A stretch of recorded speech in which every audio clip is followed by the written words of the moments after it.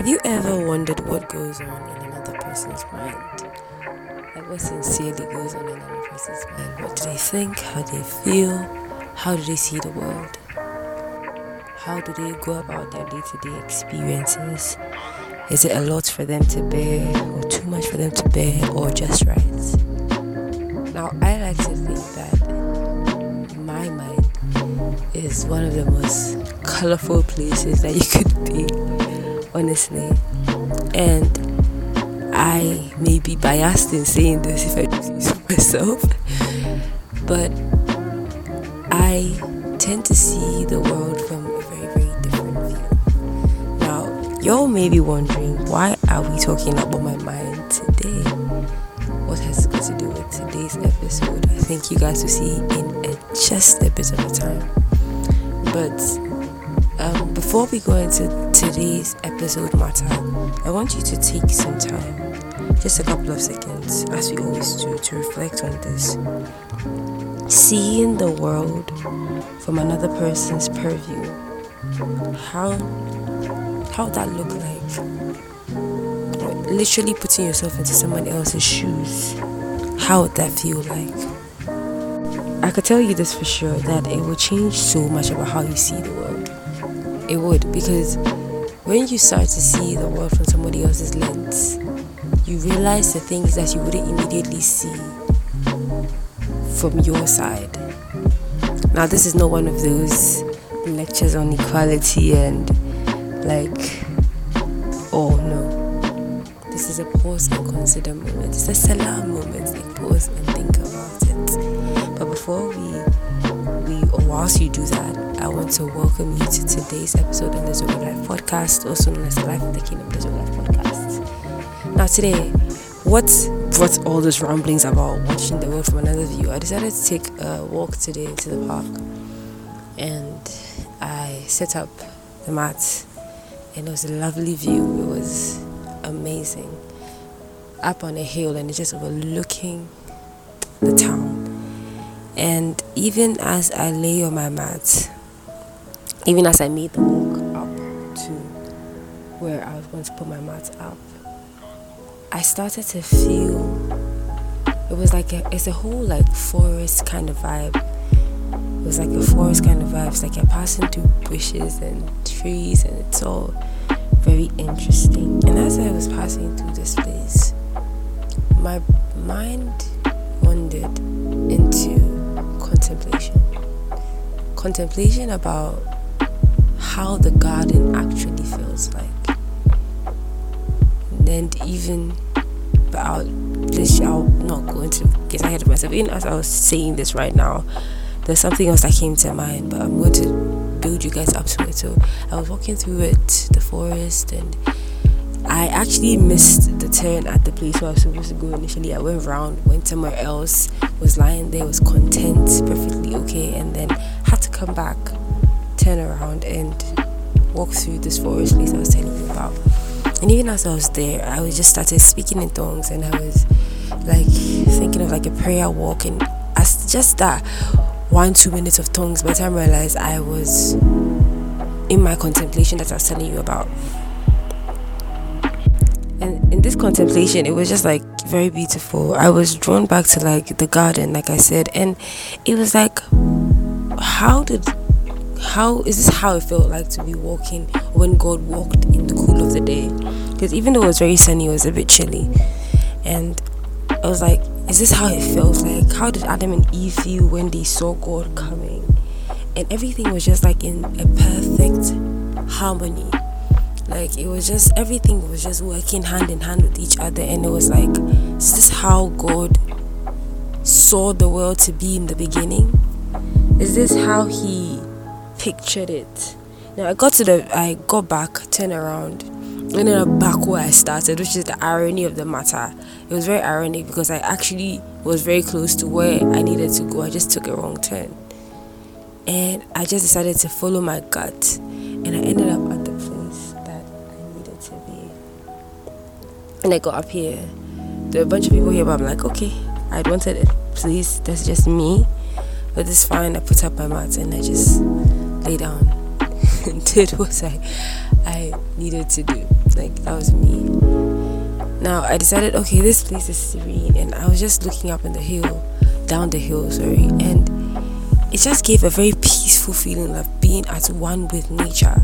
Now, last week on the episode, we were talking about through heaven's eyes, and we were understanding that there's a way God sees everything. Even from the beginning, there was a way that God saw everything, how he wanted everything to look like, how he wanted everything to behave like. It was there. It was all in his master plan. All of it. And I thought about it even here on the top of the mountain. I'm like, this park just being here just gave me the vibe of, oh, how did Jesus feel like on the top of the mountain, praying the night before he was crucified? And sometimes, like I was saying last week's episode, we get so occupied with the stuff around us that we don't tend to see from the perspective of how God wants us to see. We don't get to see from the lifeline or the eyes of God on the matters at hand. And we forget. We do truly forget. And to us, we live our lives completely divorced from the reality that God wants us to live. Have you ever been at a place where it's like, this episode is truly about musings, guys, but have you ever been at a place where everything, all the colors are just like popping out to you, and you literally stop in your tracks and are like, okay, has to be an intentionality behind how everything was created. Like, it's a point of realization that just hits you about God and all of his creation.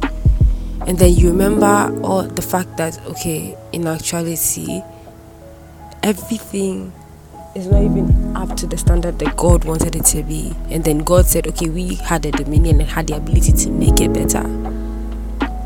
It means so much.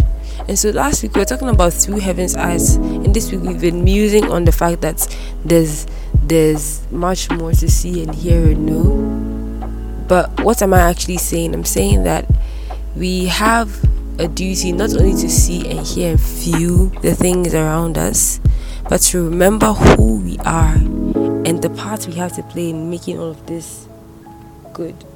Now, I forgot to say something. When I got here, I said there were people here. But what I also did, I missed out in saying was that they had made a mess. This is a beautiful place, but people had littered on the floor.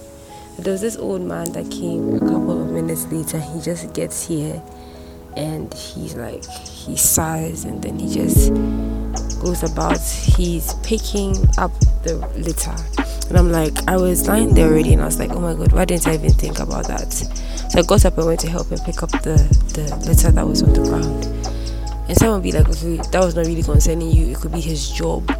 But even in hind view, I come back and think about it, and even though it may have been his job and all, it didn't really matter to me, because like, this is like, it just sparked a thought in my brain. Like, he comes here, he's the keeper of the park, and he comes here and he has to pick up the trash after us, or after the people that had made hair a mess. Now, it made me realize that people cannot appreciate beauty. He said something, he said it, and he was just in passing. I don't think I'll ever meet him again. He was mumbling to himself that people cannot appreciate beauty and just leave it at that. They have to wreck everything they see. And it's such a sad place that man has come onto. That the very things that, and this is the parallel,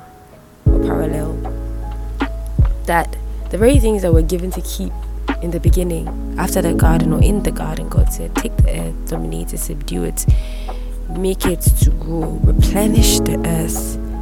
But now we see that we don't even appreciate it, because we cannot see through God's eye and see how God saw the earth and all that he had created as good. We can't even see that we are causing chaos.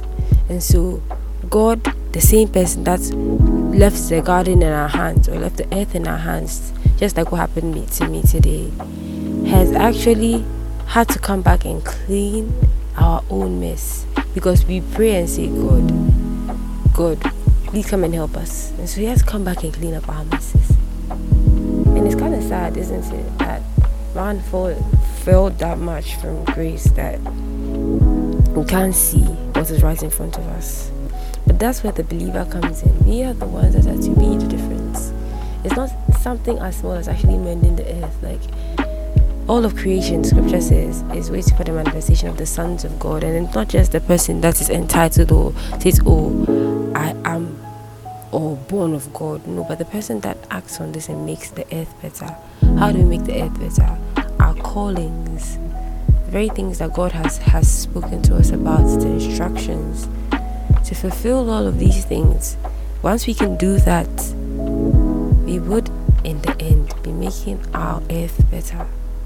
We definitely would. To people of God, this is just something to consider. This hasn't been a very typical episode. There's been a lot of musings and lots of things coming to me at once. You probably hear lots of the whooshing in the background. But I want you guys to take time, pause and think about it. How do I make my little sport better? How do I make that little place that I am much better?